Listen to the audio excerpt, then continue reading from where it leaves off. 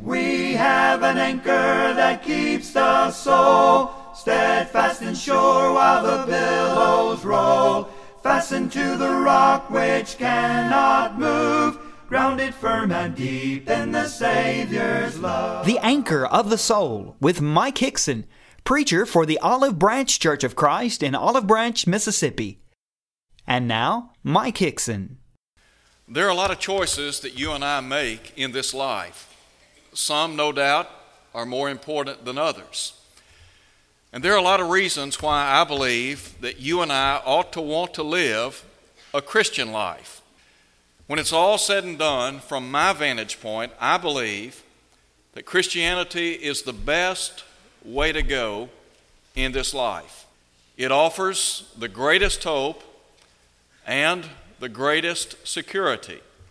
And so I want to talk to you for just a moment or two today in our study about why Christianity is indeed the way to go in this life.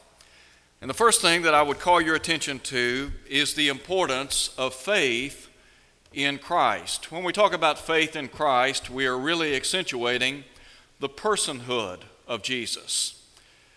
Those of us who are Christians, those of us who believe the Bible, we understand the importance of having someone and something to believe in. There are a lot of people in our world today who are really skeptical. There are a lot of individuals in our world today, they would like someone and something to believe in. Well, you and I, we have someone to believe in. That someone is Jesus. We have something to anchor our lives to. And again, that's Jesus Christ, the Son of God.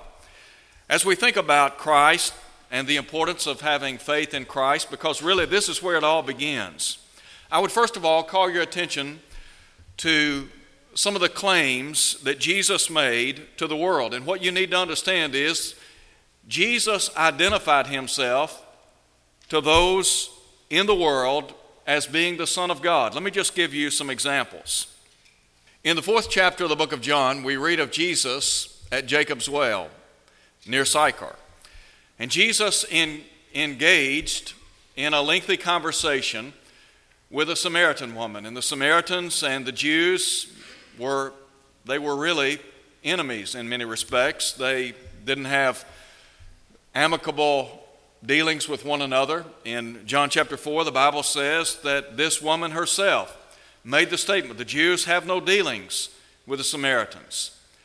Well, during the course of their conversation, Jesus talked to this woman about her family life and about the importance of worship. But this woman makes an interesting statement. She said, I know that when the Messiah comes, he'll tell us all things. In verse 26, Jesus said, I who speak to you am he. Here's one of the times during the ministry of our Lord that he, in a very plain and forthright way, identified himself as the Messiah. That is, the Son of God, the one who was to come to rescue people from sin and death. In John chapter 5, we have another account of Jesus talking to the unbelieving Jews of his day. And on this account, Jesus told these people, he said, search the Scriptures, for in them you think you have life. He went on to say, they are they which testify of me. And I think here Jesus simply saying that the Scriptures authenticated his claims. The claims being that he was indeed the Son of God. And then down in verse 46, of course, the Jews, they had a lot of confidence in Moses, the great leader and lawgiver of ancient Israel. And so Jesus, again to these people, said, if you believe Moses, you would have believed me. Why? Because he wrote about me. Moses, of course, pointed people in the direction of that great prophet in Deuteronomy chapter 18 who would come, the prophet being the Messiah, the Son of God. In John chapter 8, another account of Jesus talking to the unbelieving Jews. On this occasion, Jesus said, except you believe that I am he. Now in the original, what Jesus said was, except you believe that I am, you will die in your sins. In other words, unless you believe that I am the Son of God, you'll die in your sins. And so Jesus here simply saying that he is the divine Son of God. One other account, in John chapter 9, we find Jesus And on this occasion, Jesus restores sight to a man that had been born blind. There were a lot of questions among those who lived in the first century about some of the physical disabilities and illnesses that people had in that day. And so the disciples of Jesus asked the question, who sinned, this man or his parents, because he was born blind? Well, Jesus said, neither did this man sin nor his parents. Jesus restored sight, or actually gave sight to this blind man. And in the latter part of John chapter 9, here's what Jesus asked this man. He said, do you believe in the Son of God? This man responded by saying, Lord, who is he that I may believe? Jesus said, you have both seen him, and it is him who is now talking to you. This man responded by saying, Lord, I believe. And so on these accounts, on these occasions, Jesus simply affirming the fact that he is the Christ, the Son of the living God. So we think about his claims to the world. But notice, if you would, some of the claims from those in the world. Not only did Jesus identify himself as the Son of God, but Jesus was identified by many in the world as the Son of God. Let me just give you some examples. First of all, John the Baptist. John the Baptist was the forerunner to the Christ. He was the one that was to prepare the hearts and lives of people to receive the Christ, the long-awaited Messiah. And in John chapter 1, John said, following the baptism of Jesus, he said, I have seen and testified that this is the Son of God. John the Baptist believed in Jesus as the Son of God. And then what about Peter? We have a couple of accounts of Peter affirming Jesus as the divine Son of God. In John chapter 6, Jesus has a lengthy discourse in which he discusses the fact that he is the bread of life that has come down from heaven to save people from sin. And in the 6th chapter of John, the Bible tells us that many of those who were present on that occasion, after hearing all that Jesus had to say, went back and walked no more with him. And so then the Lord asked the question, will you also go away? Simon Peter responded by saying, Lord, to whom shall we go? For you have the words of life eternal.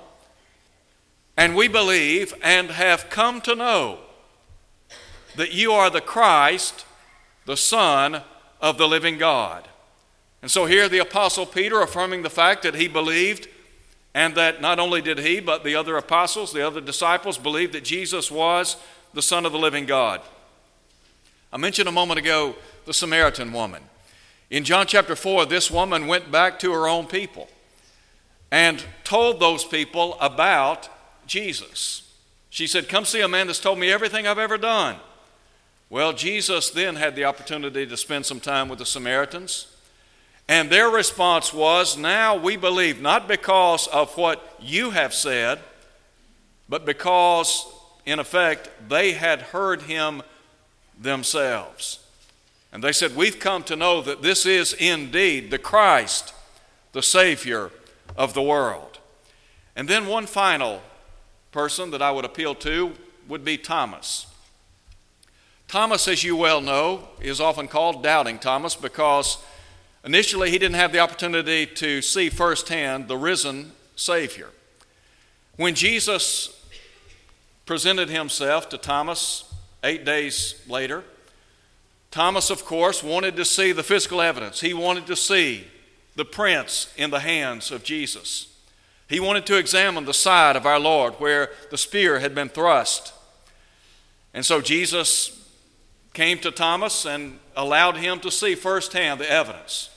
Thomas's response was, my Lord and my God.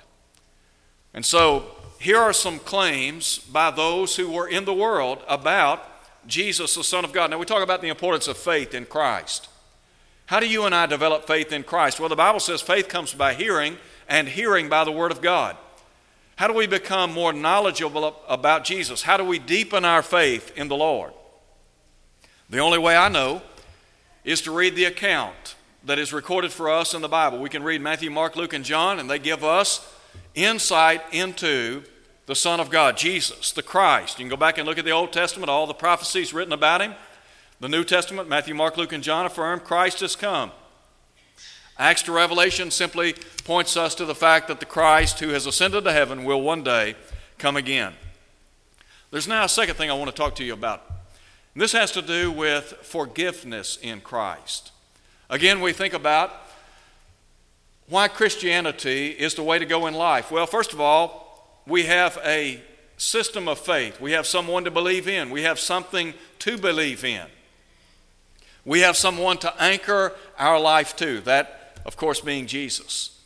But what about forgiveness? Why is forgiveness so important to those of us who belong to the human family? Well, first of all, we understand the importance of pardon, but there are a lot of people that don't necessarily understand the importance of pardon and forgiveness. But I want to begin by just talking about the danger of living in sin. I know that we live in a day and time when many people mock and ridicule the idea of sin. As a matter of fact, many years ago there was a book written in which the question was posed, whatever happened to sin? Well, there are a lot of people that downplay the significance of sin. Some people would say that sin is just a figment of man's imagination. Well, the Bible says that sin is a reality. But what's the danger of living in sin? Let me just sum it up in one word: lost. The real danger of living a life of sin is that you're lost. The Bible talks about the danger of people ignoring God's plan of redemption. And really, it's summed up in the fact that people are lost and dying. In John chapter 8, you remember Jesus said, "Except you believe that I am He, you'll die in your sins." In that same context, Jesus said, "If you die in your sins, where I go, you cannot come." Now, you and I, we could just step back and we could look at life from many aspects. And we could ask the question, what's the worst thing that could ever happen to us? There might be a lot of things that could be bad from our vantage point that could happen to us. Let me tell you what, the worst thing that could ever happen to you would be to die in sin, to lose your soul. And that's really what Jesus is saying in John chapter 8. And the Bible tells us in Romans chapter 3, verse 23, that all have sinned and come short of the glory of God. But contrast, if you would, the danger of living in sin to deliverance from living in sin. Can we be delivered from sin? Well, the answer is yes. Let me share with you three things that we can be delivered from. First of all, we can be delivered from the power of sin. You see, what Satan wants to do is he wants to get a foothold in your life. Paul would say in Ephesians chapter 4, neither give place to the devil. All he's saying is, don't let the devil get a foothold in your life. Don't let him wedge his foot into your personal life. And there are a lot of people that have allowed the devil to rule and to reign in their hearts and lives. And as a result of that, they're in that condition we talked about just a moment ago. They're lost. They're dying in sin. Now, once Satan gets into a person's life, he garners control. What Satan wants to do in your life and my life, he wants to regulate our lives. In other words, he wants to be the dictator, the one who controls our lives. He's a very powerful being. Now, you and I, we can withstand him. We can resist him. James would say, resist the devil, he'll flee from you. But there are a lot of people in our world today, they get caught up in a life of sin, and the problem is they can't get out of that way of life. They have difficulty extracting themselves from a life of sin. The Bible talks about in 2 Timothy chapter 2, verse 26, those who are taken captive by the devil to do his will. Listen, if the devil gets his foot in your life, he's not going to go easily. Once he gets a hold of your life, he intends to stay in your life. Now you have the ability to purge him from your life. But the bottom line is, he wants to be a force in your life. He wants to gain control of your life. Now, the Lord can deliver you from the power of sin. He can also deliver you from the painfulness of sin. Here's what a lot of people in our world don't understand. You can choose to live a life of sin, and you may say, well, I enjoy living in sin. I like to do what I like to do. I like to go where I like to go. I don't want anybody telling me what to do. I don't want anybody trying to tell me how to live my life. Well, that's your choice. That's your prerogative. But there are a lot of people that when it's all said and done, they come to the conclusion, you know what? A life of sin wasn't all that it was cracked up to be. Look, if you would, at Luke 15, at the prodigal son. I can just imagine the prodigal son when he asked for his inheritance and went out into that far country. No doubt in his mind he was headed for the bright lights of the city. And he thought, you know what? I've got a pocket full of money. I'm young. I can go out and have the time of my life. But you know what? When you read Luke 15, you read about a young man who was broken by sin. The pain and the heartache that that young man experienced have been felt by many people down through the ages of time. You may be here today and your life may be marred and wrecked by sin. You know firsthand what it means to experience the pain of sin. Here's what Solomon said. Solomon in the long ago said the way of the transgressor is hard. Now some people aren't honest, and they're not going to admit that their way of life is wrong, and their way of life has caused a lot of pain and heartache and sorrow. But there are a lot of folks out there that are honest. And there are a lot of folks out there that they have come to the conclusion, you know what, there's got to be a better way of life. Listen, there are a lot of people in the world, and they've tried what this world has to offer. And when it's all said and done, the conclusion was this: it's not worth it. There's a third thing that the Lord can deliver you from, and that is the penalty of sin. What's the real danger of living in sin? Let me just say it as clear as I know to say it. The danger of living in sin is you're going to lose your soul. There's no other way to say it. I said a moment ago, we can sum up the danger of living in sin in one word: lost. Well, Paul said the wages of sin is death. That's the penalty. Those who choose to live in sin, they face death. But Jesus offers us a different way of life, doesn't he? And so Paul would say in Romans 6:23, the gift of God is eternal life in Christ Jesus. Look at all of the people whose lives were transformed by Jesus. Take, for example, Saul of Tarsus. Saul of Tarsus was a murderer, wasn't he? He consented to the death of Stephen in Acts chapter 7. Saul of Tarsus did a lot of bad things. And yet he had the opportunity to turn his life around. And so in recounting his conversion story, when Ananias came to him, he said, Ananias said unto long ago, and now why tarry? Why are you tarrying? Arise and be baptized and wash away your sins, calling on the name of the Lord. Here's what you need to understand. When you turn to the Lord Jesus Christ and you obey the gospel, the blood of Christ washes away every sin. When we're baptized into Jesus Christ, we enjoy forgiveness in the most absolute sense of the word. Never again do we have to face what we've done in the past. The Hebrew writer said, I will be merciful to their unrighteousness. Their sins and their iniquities will I remember no more. How'd you like to be able to go forward from this day, never again having to look back at some of the things you've said and done? How'd you like to know that everything you've done in your life up to this point in time has been forgiven? That's a great thought. Well, that's what the Lord can do for you. That's why Christianity is the best way to live. There are a lot of people in our world today, they're struggling with guilt. Their lives are eaten up with guilt. And so what do? They turn to alcohol, to drugs, and alcohol is a drug, but they turn to other things to alleviate the pain and the suffering and the heartache of sin, and the only remedy for sin is the blood of Jesus. He is the only answer. Now, a third thing, fellowship in Christ.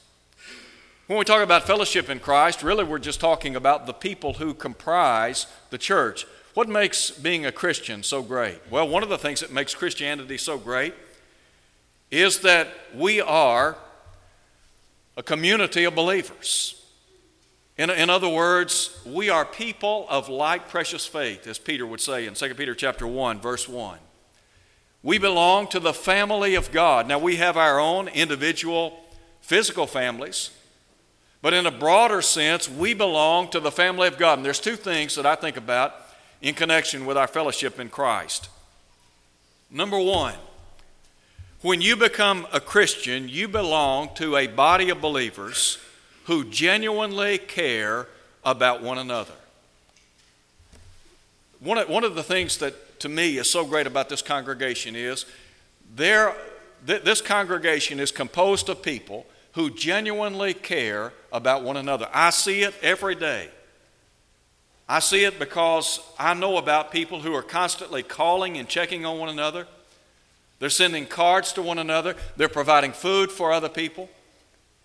I see it when they make visits. There are a lot of things that maybe the world can offer, but listen, when you belong to the family of God, you belong to a group of people that genuinely care about you. Paul would say in Romans 12, verse 15, that we have the opportunity to weep with those that weep and to rejoice with those that rejoice. We care about one another. Paul said, bear one another's burdens and so fulfill the law of Christ. Not only do we care about one another, but we share with one another. And again, I want to just talk to you for a moment about the church here. Maybe because of my position, I know about certain things that other people don't know about. From the vantage point of the caring and sharing that goes on here. But I know firsthand that this congregation has done a lot to help other people. We've done what we could do to help people. And that's what Christianity is about. Paul would say in Galatians 6, verse 10, that we are to do good unto them which comprise the household of faith. As we have opportunity, Paul would say, let us do good unto all men, especially those which are the household of faith. James would say in James 1, verse 27, that pure religion, undefiled before God and the Father, is to visit, to aid the fatherless and widows. Let me tell you what, there are a lot of people in this congregation, and there are people in this community that have been served because this congregation, because we as a group of people, we care and we share. And that doesn't always happen in the world. There's a fourth thing I want to talk to you about. I said Christianity is the way to go in life, and this has to do with your future in Christ. Did you know that if you live the Christian life, you have a future? What future do you have in the world? Well, the bottom line is, beyond this veil of tears, if you're not in Christ, you don't have a future. But if you're in Christ, you have a future. You have the promises of Almighty God. I want to just share with you two things very quickly. First of all, those who belong to the family of God, we have the promise, the reality of heaven. Is heaven real to you? I can assure you there's coming a day and time in your life when eternity will mean everything to you. It'll mean everything in the world. Last Sunday afternoon, we had the opportunity to visit Danny Treadway. As you know, Danny Treadway slipped into eternity on Friday afternoon, or Saturday afternoon rather. When we visited with Danny on Sunday, his health was declining rapidly. He wanted to sit up on the side of the bed. And, of course, his physical condition was deteriorating. And as he sat talking, I listened intently to every word he said. I knew that Danny's time here on earth was short. And I thought, when somebody's about to step out into eternity and they know that this life here is coming to an end, what they have to say, I want to hear. And so I hung on every word he said. I visited with him on Thursday afternoon. And by that time, his physical condition had deteriorated even more so. And he was in and out, so to speak, of consciousness. He was coherent a little bit, and then he was incoherent. But through all of that, there were some things that emerged that struck me. With regard to the reality of heaven, Jesus said, let not your heart be troubled. You believe in God, believe also in me. In my Father's house are many mansions. If it were not so, I would have told you. And if I go away to prepare a place for you, I'll come again and receive you unto myself, that where I am, there you may be also. I believe in heaven. There is the reality of heaven, but there is also the reservation that we have in heaven. I said I visited with Danny on Thursday afternoon. Danny and I, we talked briefly. We had prayer. I left the hospital around 2 o'clock or so. By 4:30, he went to sleep. He never woke up, never regained consciousness. But Danny, during the course of our conversation, he was talking about a record of something. And I really didn't know what he was talking about. And I'm not sure he knew what he was talking about. I don't think he did. But he kept talking about a record. Do you have a record? And I said, Danny, God has you in His record book. Your name has been registered in heaven. And somebody may ask the question, are you going to heaven? If you're a faithful child of God, your response ought to be absolutely. How do you know that? Because you've made reservations. Your reservation is in heaven. Peter said, we have before us a living hope. It's incorruptible, undefiled, it fades not away. And he said, it's reserved in heaven for you. Danny's funeral is Tuesday afternoon at 2 o'clock in this building. I don't think Danny would mind me talking about him. I want to close by saying this.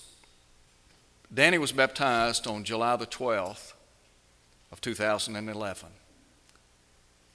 What Danny drove to work every day doesn't mean anything.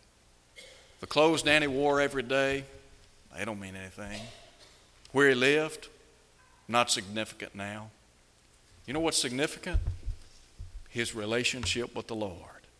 John said, blessed are the dead who die in the Lord, yea, says the Spirit, that they may rest from their labors, and their works do follow them, in Revelation 14:13.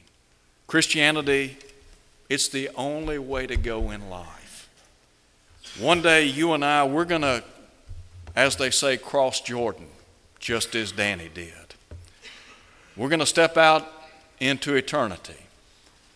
And so what we're talking about today, this is real life stuff. And that's why it's so imperative that we live for the Lord. We know not what a day may bring forth. That's what Solomon said.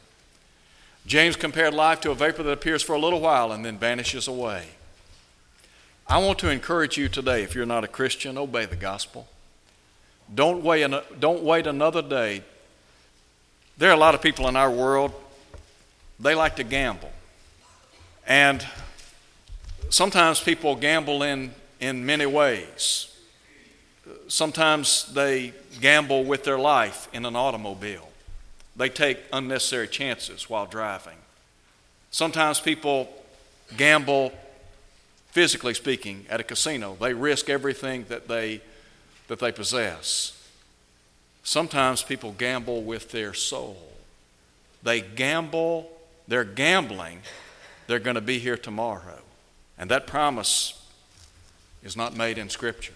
And so if you're here today and you're not a child of God, I would encourage you, I would beg you, become a child of God. Do what they did on Pentecost Day when Peter said, repent, be baptized, every one of you, in the name of Jesus Christ for the remission of your sins. God will then add you to the church. Acts 2, verse 47. You'll enjoy the hope of life eternal. Now, it may be that you're not living a faithful life. Maybe your life is not what it ought to be. You know it. And maybe we know it. Well, here's what you need to do. You need to come home to God. You see, you're gambling that maybe you're going to have time to get things right when maybe you do, maybe you don't. I don't know. But I suspect that there are a lot of people in eternity that thought they had time to get things right. Don't wait another day. John said if we confess our sins, He's faithful and just to forgive us, to cleanse us from all unrighteousness. Thank you for listening to the Anchor of the Soul. Your speaker has been Mike Hickson, preacher for the Olive Branch Church of Christ, located at 9100 East Sandage Road in Olive Branch, Mississippi. To hear this lesson again, go to olivebranchchurchofchrist.org. Tune in next Sunday for more of the Anchor of the Soul. Fasten to the rock which cannot move, grounded firm and deep in the Savior's love.